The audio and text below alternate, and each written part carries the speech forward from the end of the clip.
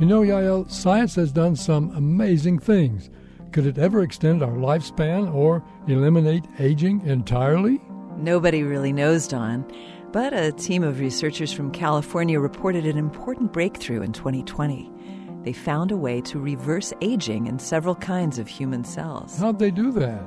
They used techniques derived from the ones used to make pluripotent stem cells. Pluripotent cells are cells that have reverted to their embryonic state.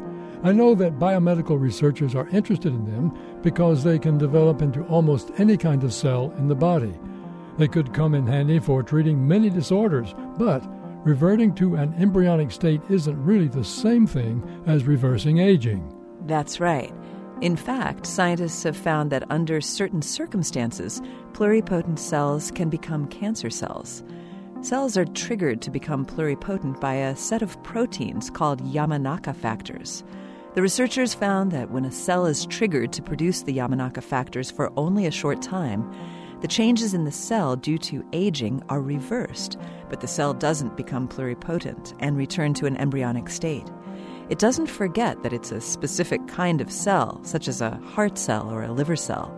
Cellular functions were dramatically improved. So does that mean that the scientists know how to reverse the effects of aging on the human body? No, it doesn't.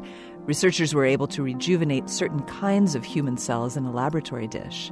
There's still a long way from learning how to do the same thing in the human body. This moment of science comes from Indiana University.